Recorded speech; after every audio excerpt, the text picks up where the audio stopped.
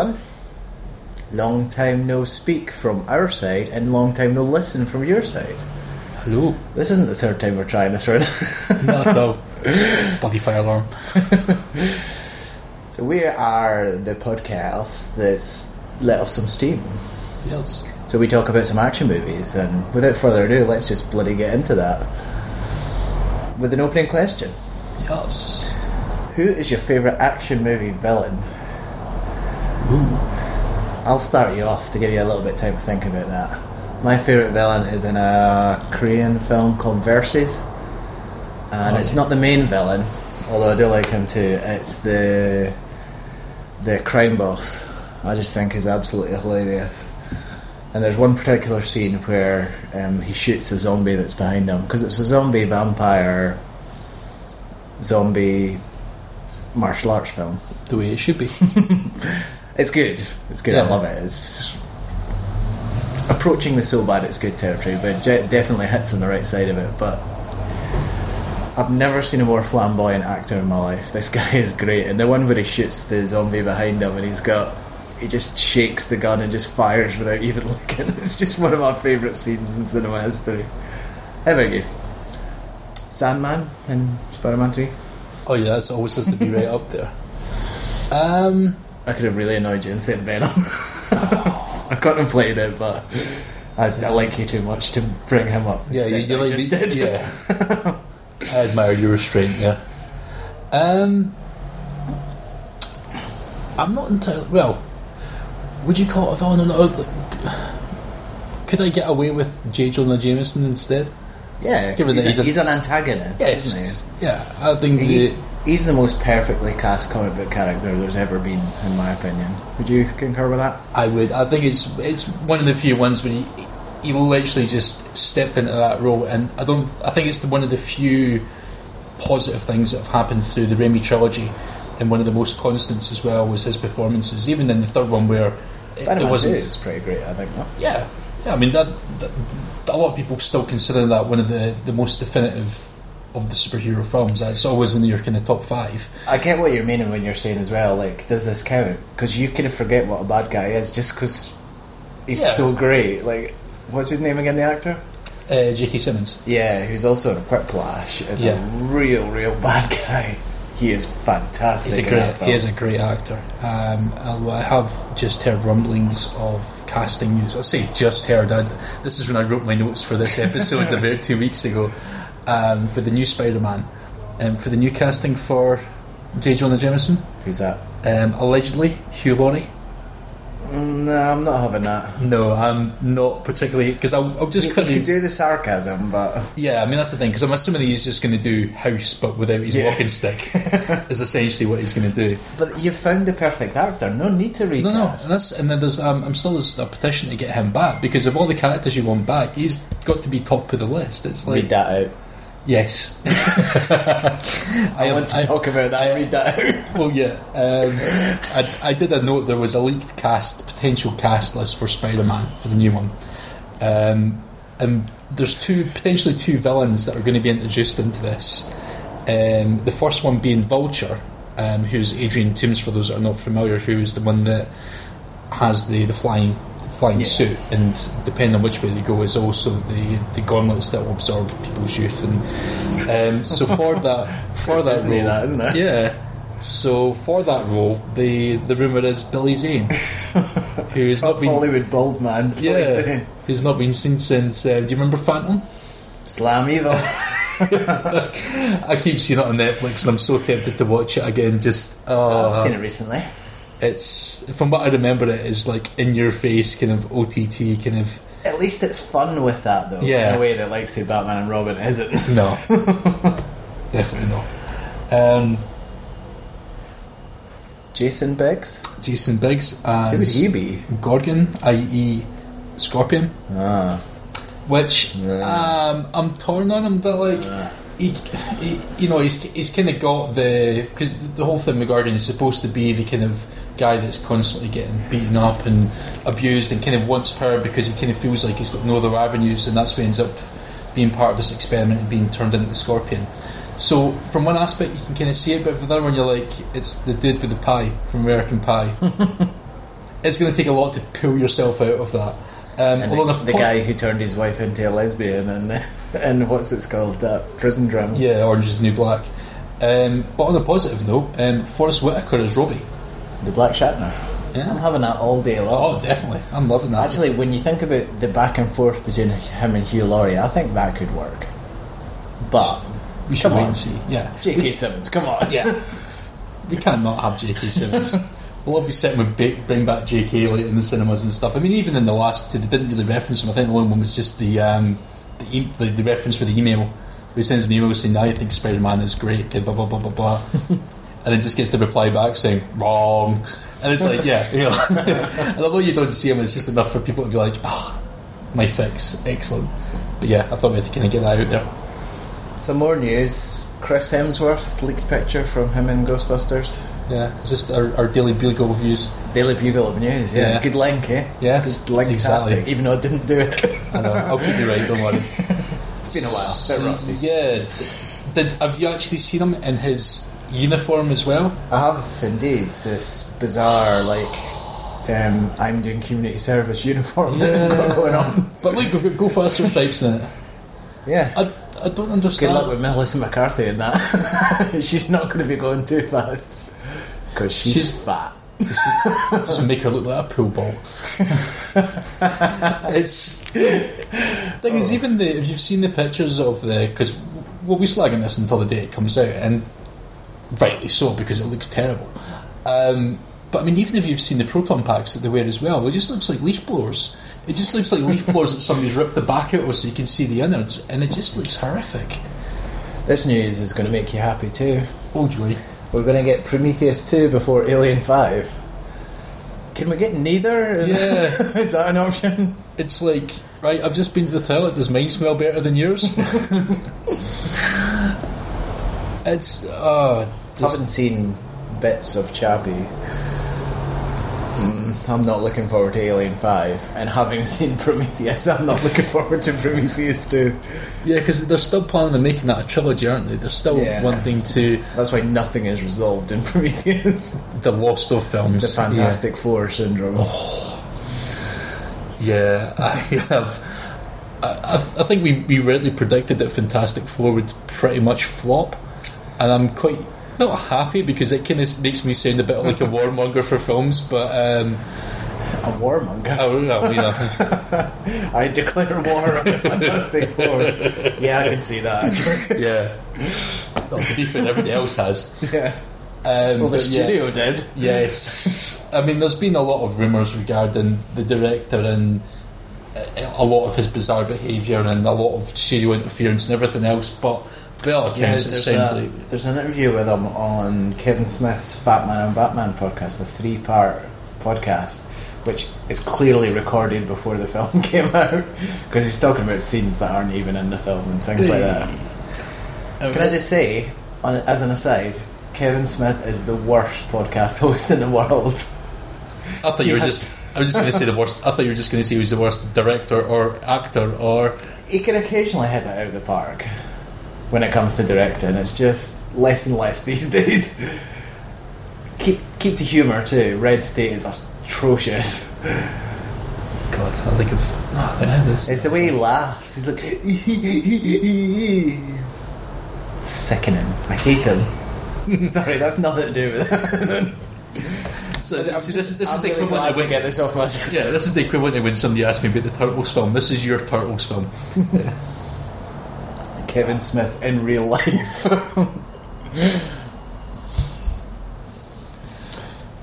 Okay, I've got a question for you. I'm going to throw three films at you, and I'm going to come back later and see if you can rank them 1 to 3 in the most movie kills. Alright, okay. So I'm going to give you 3 characters who has killed the most people. Okay. So first off, we've got Rambo from 2008 Rambo. Alright, so the remake. Yeah. No. Oh, sorry, not spread out over all the films. Otherwise he'd probably be number 1. Although I think only 1 person dies in the first Rambo. There we go. Okay. It would have been 2 if they'd kept to the original ending, which they should have done, where Rambo kills himself. That's what happens in the book. Mm-hmm. It makes sense from a narrative perspective, but not from a making shed loads of money perspective.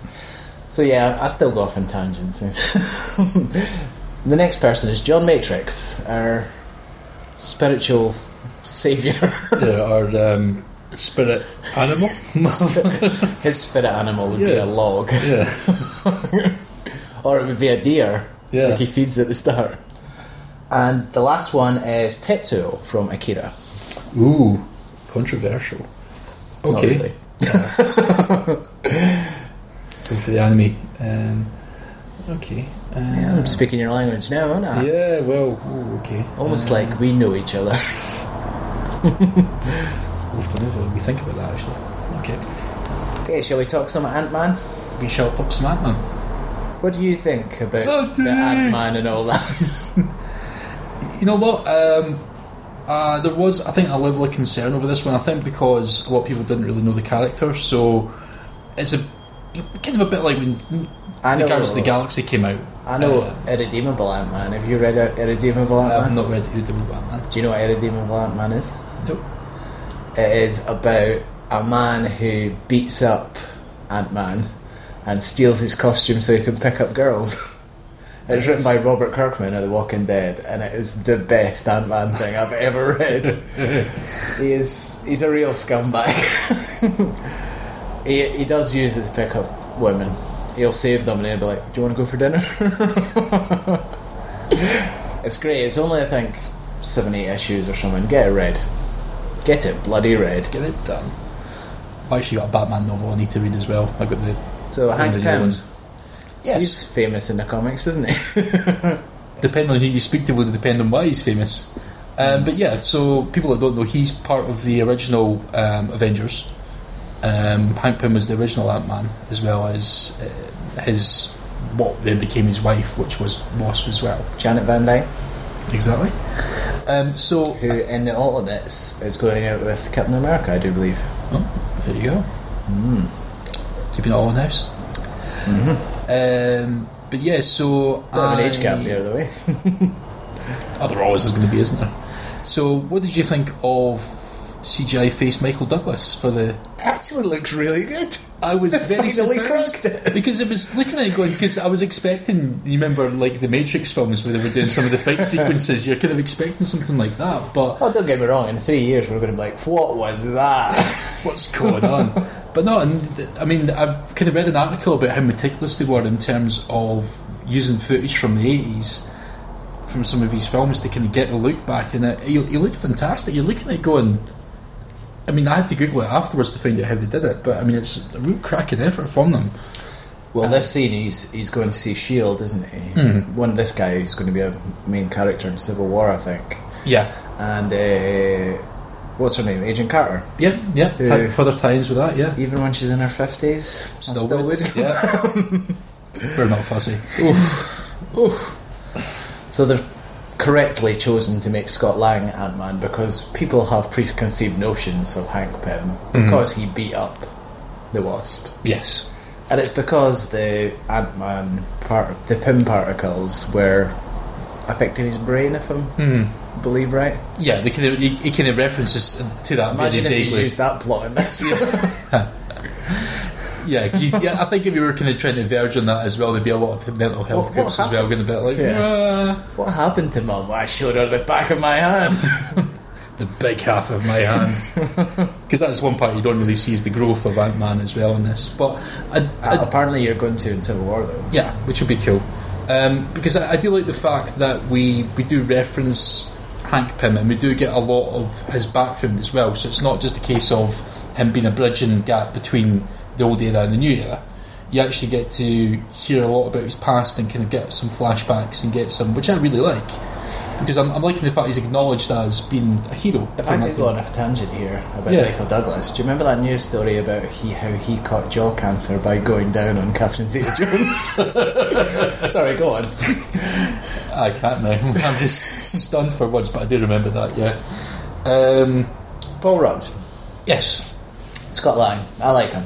Yes. He's a charming guy, Paul Rudd, and he hasn't aged. Have you watched that White Hall American Summer? No, I keep It's from 2001. it keeps flashing up on there, but I've not watched it yet. Everyone's, when you see the TV show, version of it. Everyone's playing themselves from that age, and Paul Rudd looks exactly the same. I mean, that's the thing, because I like the way they've done Paul Rudd's character, because they've tried to stay true to the most of the original content, being the fact he's an engineer, being the fact that the mantle's pretty much been taken up because he's trying to look out for his daughter. There's two things about this which make it different to any other Marvel movie, and they seem kind of surface level, but I actually think they play into the themes of it. One is the fact he has a daughter, and he's doing the whole thing for his daughter. Yeah. Which is totally different. Like, everyone's been family free in these Marvel films up till now. Yeah, apart from the kind of touching it in Age of Ultron a little bit, but I think that was more about trying to base on the other part of the story, which was building on relationships and everything else within the Avengers. And the other thing is the heist. They're trying. Yeah. It's like Captain America 2. They're trying a different genre, and fair dues to them, because why not? Like, why does every Marvel film have to end up with something being picked up at the end so everyone could fight on it? Yeah, exactly. So we have him coming out of prison and basically in a position where he's not able to pick up any work because of his criminal past, which was basically sending out was it software? I can't remember now. Was it software, because the company he was working for were trying to it was money. He was trying to reimburse money to customers, because basically the company he was working for were fleecing people. So he's not really a criminal. No, it's like a Robin Hood. Don't worry about him. Yeah. Robin Hood-esque, but he still gets a hard time from his wife and the cop stepdad now, who's doing the dirty with his wife. Yeah. But you always feel sorry for people when they get lumbered with this role, and he's not too bad at it. Yeah. If I'm going to talk about negatives for this film, I think Corey Stoll as Yellow Jacket is a major negative for me. I was about to ask you for that one. He's very one-dimensional. Yeah. I don't think he's making a bad performance. He's just underwritten. Yeah. And it's the same as the Incredible Hulk. It's the same as Iron Man. He's just fighting another version of himself. Yeah. I suppose it's always difficult to get. What makes it better than those examples of it, though, and why they're not just doing that again, is the shrinking effect. The fights where they're shrinking and growing is actually very interesting. Yeah, I mean the effects for it look fantastic. I mean, I do like the fact as well, which we'll be touching later on, is the fact where you're saying it's like fighting versions of yourself. For those that don't know, just so I can geek out a little bit, Yellow Jacket is like another incarnation of Ant-Man in the comics. It's Hank Pym's gone through various. I think he had Giant Man. Was it when he was Yellow Jacket he did the whole beating up of... Yeah, it was almost like vigilante-esque. He was because I liked, from another point of view as well, is at the start of the film the fact that Hank Pym doesn't want to give up his technology because he doesn't want to be abused. Imagine if this film was like Daredevil the series and he was Yellow Jacket. Who knows? But I'm getting a husband balls just thinking about Daredevil. I'm keeping my distance. Thank you for the compliment that you have to keep your distance. But I do like the fact they kind of focus on the fact that Hank Pym was, where most of the other superhero films that they've got, they're all quite happy to pick up this mantle and go with wherever they've got and blah, blah. Whereas he was more focused on kind of for the good of humanity and for this and for that. So when he found out they were going to try and like weaponise his technology, he was like, no, that's not what I want. And that's something that's always played on really predominantly in like the cartoons and a few of the comics and stuff like that, where he really doesn't want that to happen, which then gets into Ultron as well, where blah blah blah, but we'll not go down that road because it'll confuse too many people. But I do like that they kind of focus on that aspect of things. And have you read the Age of Ultron comic book series?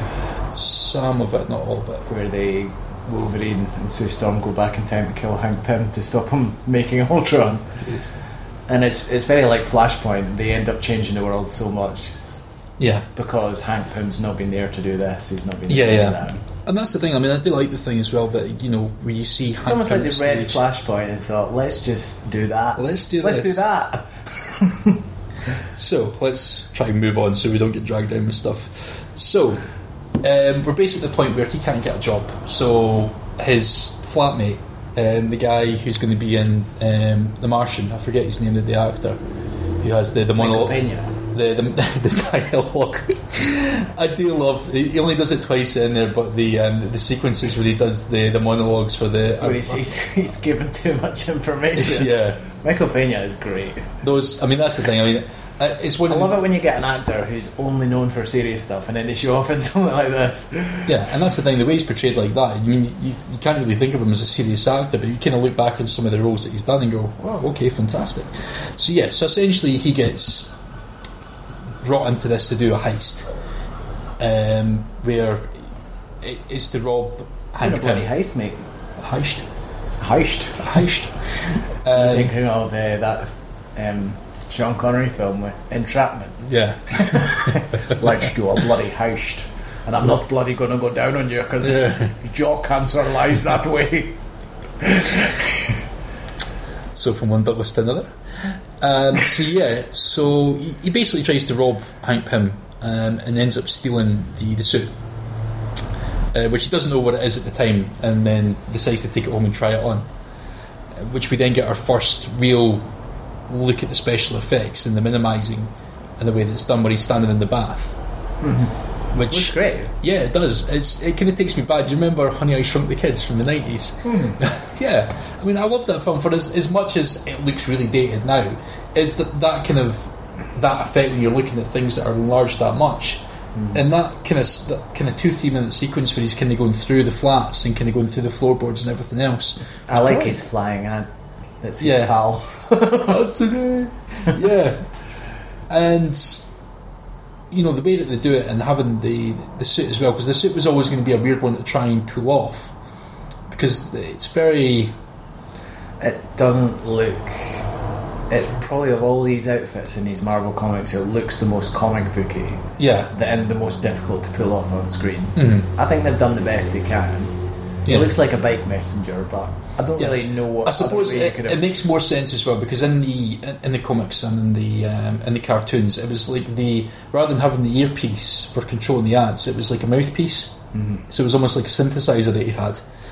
So I think go ants go. Is it Peter Frampton? Yeah, the ants are like what?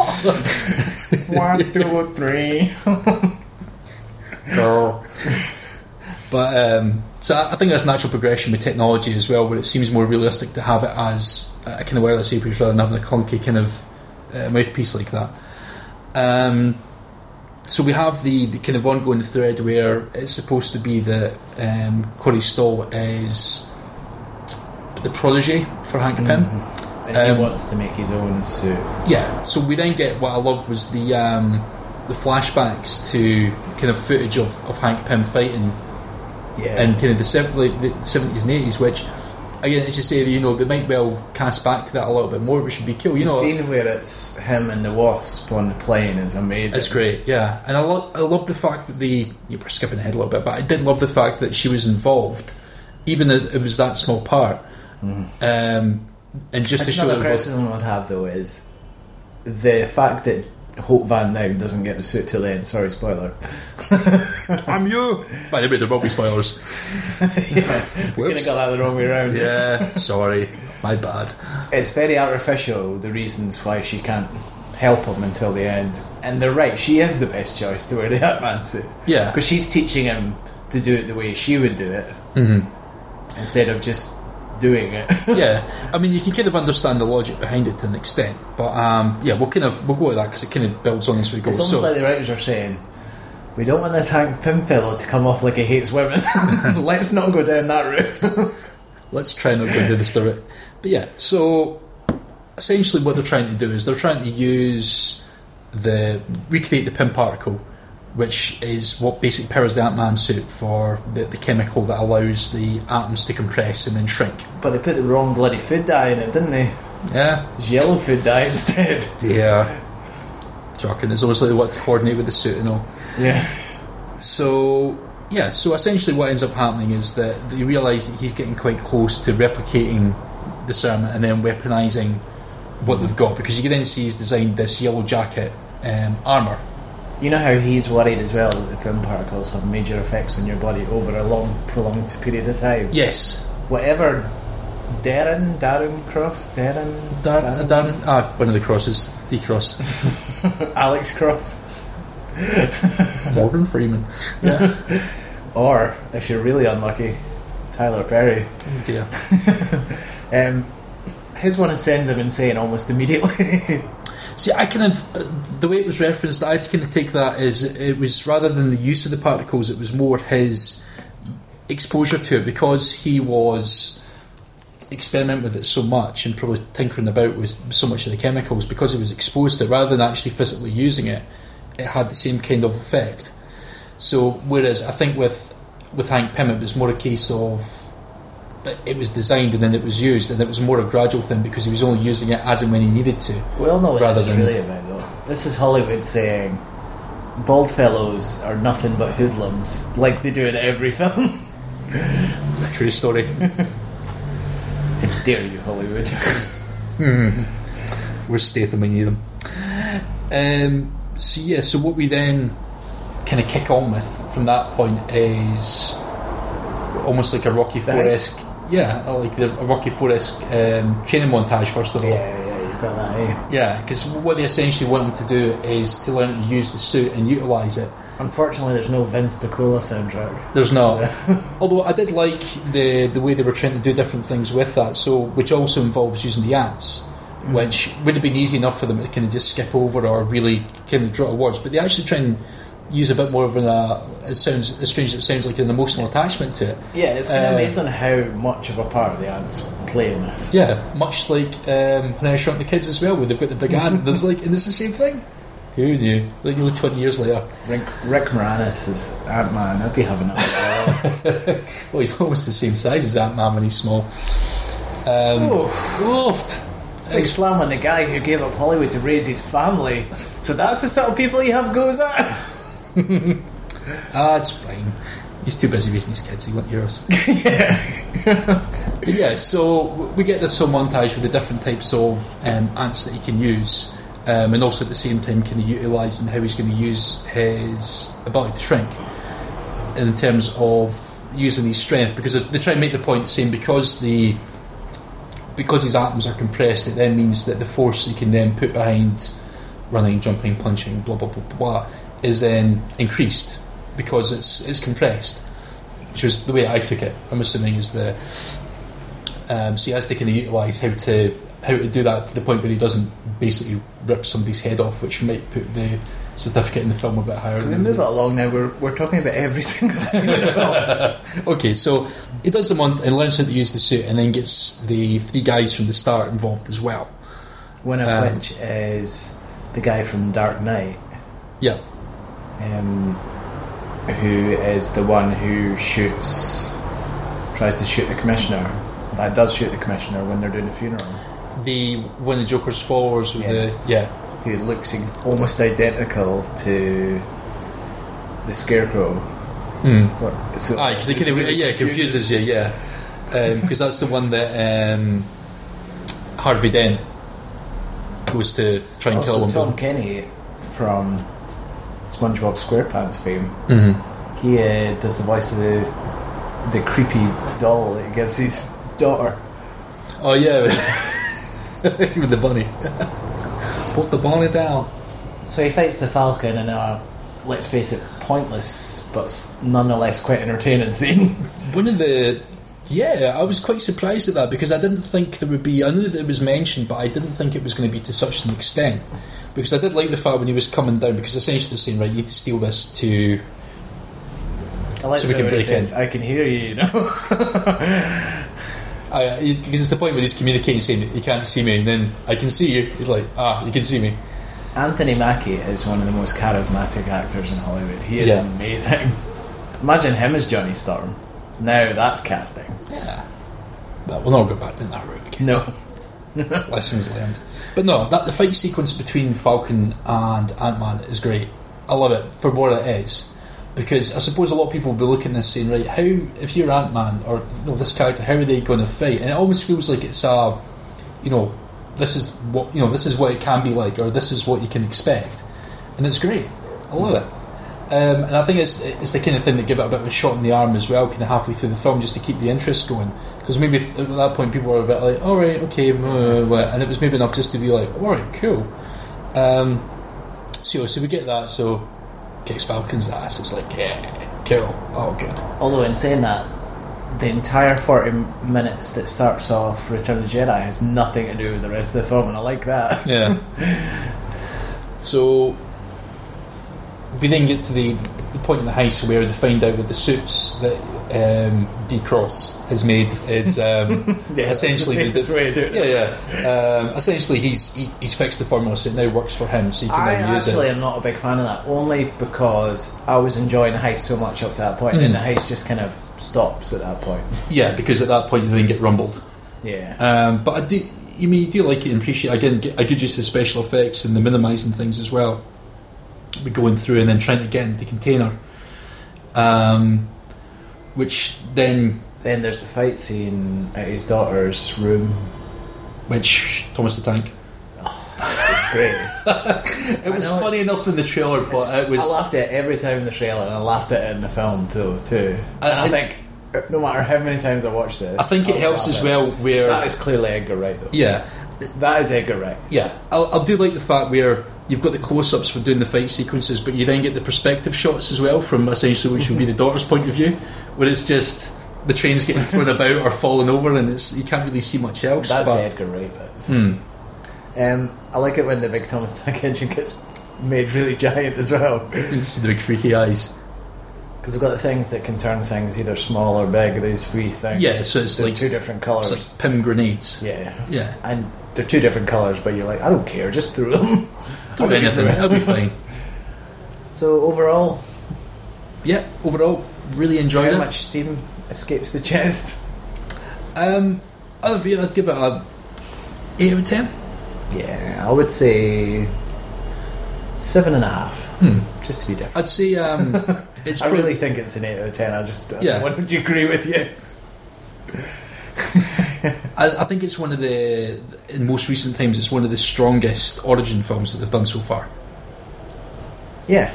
I would, and I think possibly, like you say though, that's partly because nobody knows who it is, so at least it's someone fresh. Yeah, and that's always the thing. You've always got to, as much as people are like, oh, we need more action, or need this and that, it's like, yeah, but you've still got to how many people in the world at this point are saying, how did Bruce Wayne become Batman? Exactly. And it's how did Peter Parker become Spider-Man? I have no idea. We need to be told again. Will it, Uncle Ben? Not again. Come on, son, he's going to have to shoot him again. No. But thankfully I have been told that in the film they're skipping over that. They're just going straight into the action for that. God. So, which makes more sense. There'll be a flashback though, you know there will. Yeah, there will be a brief flashback, but they're not going to, or they might just do a bit like what they did for Spider-Man 2, where they had kind of during the credits have the flashbacks in there. That's how you do it. Yeah. Spider-Man could have started like that. Yeah, or the crap where they did it in Spider-Man 3, but when he's talking to him in the car as well, that's lovely, that moment. What, when he has the flashback in Spider-Man 2, when it's not really a flashback, he's talking. Yeah, it's inside his head. Yeah. Because his uncle knows he's Spider-Man, which he wasn't yet. He knew. He always knew.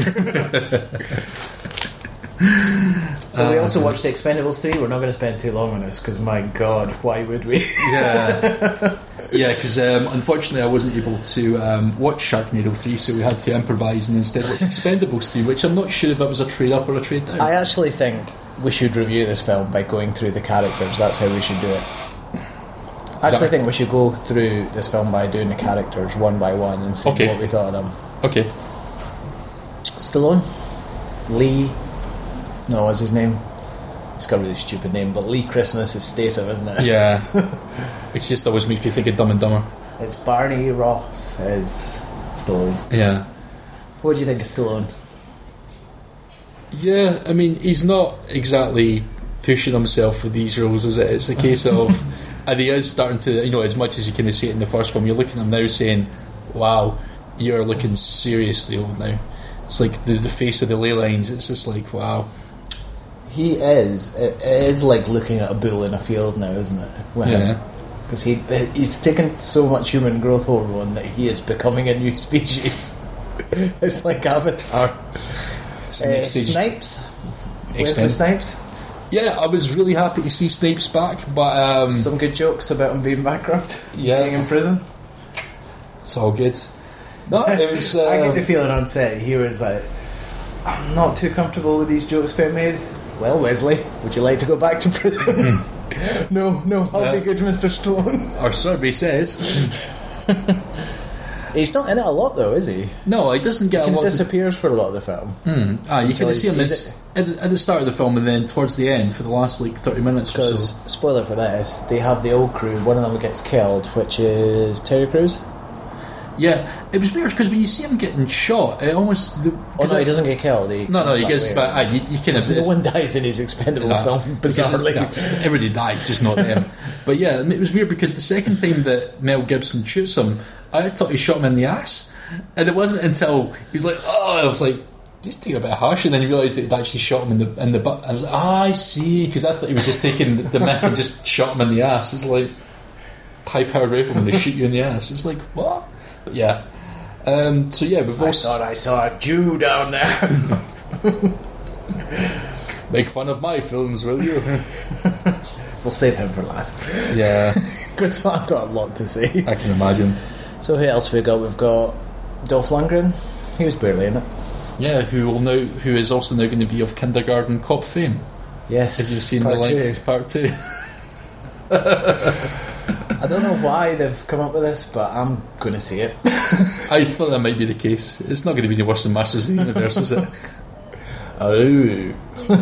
Harrison Ford. Yeah, who? This is bizarre, eh? Yeah, you're really struggling to hear any of his dialogue as well, the way that he speaks. It's really I think my mate Rob and his theory that he once had a stroke yeah. is really good. But it's like he only talks at one side of his mouth, eh? That's the thing. I still give a wee cheer when I say it. It's like, hey, but then I love it. The bit later on in it where he says, "This is the most fun I've had in years." But he's just so insincere. yeah, that's the thing. He's sarcastic. That's the thing. He's not exactly the most animated of the characters on screen. But I suppose at that point you're just past caring because it's just like, yeah, just give me the money. I don't care. Okay, let's get someone that we're actually going to praise. Antonio Banderas. He is he's playing the cat from Shrek in this. Yeah. I almost wished it was just like, sometimes they call me Puss in Boots. I would have loved that. But yeah, he just seems like a really excitable small child all the time, doesn't he? For the character, it's just like, it's me. All these new characters, by the way, couldn't care less. Yeah. Don't want to talk about any of them. Not even Kelsey Grammer. No, I want to talk about famous action star Kelsey Grammer. Yeah, famous There's for one being particular scene. famous for being Beast. Done. Fraser action Crane. star Fraser Crane. So he is in the same. Him and Barney Ross go around the world like getting themselves new Expendables, Yeah. and it's really great because every time they go to a new place, they're wearing something new. And so they're in one scene and they're wearing like cravats. They're in another scene they're wearing like army gear. And there's the Hawaiian shirts when they go and it's see just the fashion show. like wardrobe change. Yeah, it's really bizarre. But you've got to love a hiring montage. Are you thinking this might have been Bruce Willis's part? Had he agreed to it? I just noticed going through my notes there as well. I can't remember who the line was, but Actually, do you think that was a slam on Bruce Willis? Oh, sorry, I don't want to be in this film. Well, I'll tell you what, action star, I'm going to get to replace you, Kelsey Grammer. I just noticed that one of my notes there is for a quote for somebody for a line is, "Relax, you'll give yourself a stroke." And I can't remember if that was Harrison Ford or somebody else. I'll need to go back and check. I'm gutted I've not got a reference. You want to relax, kid. Look at this face. Look at it, I've got. Is Ronda Rousey one of them? The new Expendables? Yeah, she was the nightclub The bouncer. ghetto? Yeah. She was the ghetto, right? No, but I would have been. Yeah. Unless you read the articles where it's like you guys were going to say, but she's a man amongst women. Really? As well as all the jokes of beat a lass in 34 seconds, and then men going, "Oh, I wouldn't even last that myself." But yeah. Yeah, this film's hilarious. Statham? Forgot him. Yeah, well, Because the film also forgot him for most of it too. It kind of just feels like the love interest for Stallone half the time, because it does feel like that. There's that real undercurrent of... And his love interest, Charisma Carpenter, is like no more as well. It's like, have you only got eyes for Stallone now? He does have a good line though, eh? Do you want to take this or shall I? It's not as good as the one in Expendables 2. I think I'll leave it to you. It's the knife before Christmas line, isn't it? Do you know the one in Expendables 2? You'll be more familiar with it than I am. I now pronounce you man and knife. That is fantastic. Now that's what you get with Stallone dialogue. Rocky-esque.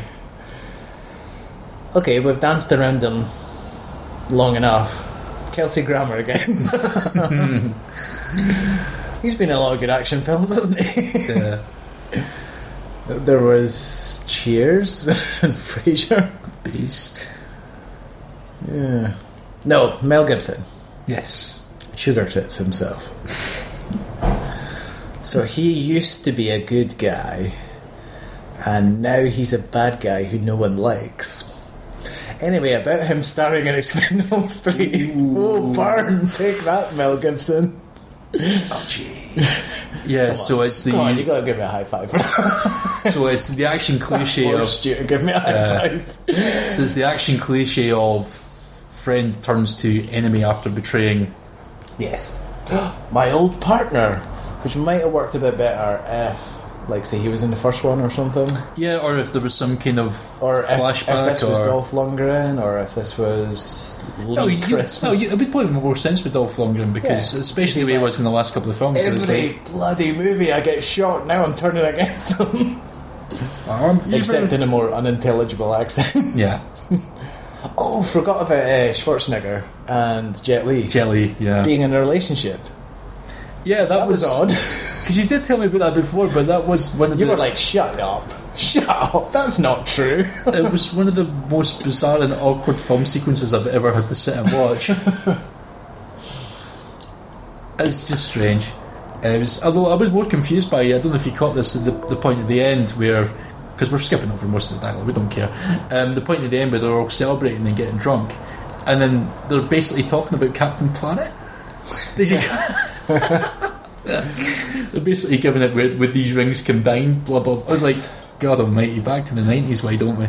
Quentin Tarantino couldn't go get lost as far as I'm concerned. I'll give you the pop culture references. Yeah. So out of 10? Solid 3 out of 10 for that one. Yes, I've actually had more fun talking about it than I did watching it. It did feel like a total stretch as well. I mean, it's I'll give it 4 because of Banderas and Kelsey Grammer in his Hawaiian shirt, and nothing else. Yeah. Because why shoot Terry Crews? He's the only one with charisma out of the original team. Just shoot him straight from the bat. But yeah. Okay, so I asked you a question. You did? I demand a bloody answer. So, Rambo 2008, John Matrix, Tetsuo. What do you think is your 1, 2, 3? So, are we going, is this ascending or descending order? So, are we doing like top, starting middle? Starting top, yeah. Starting top. I would say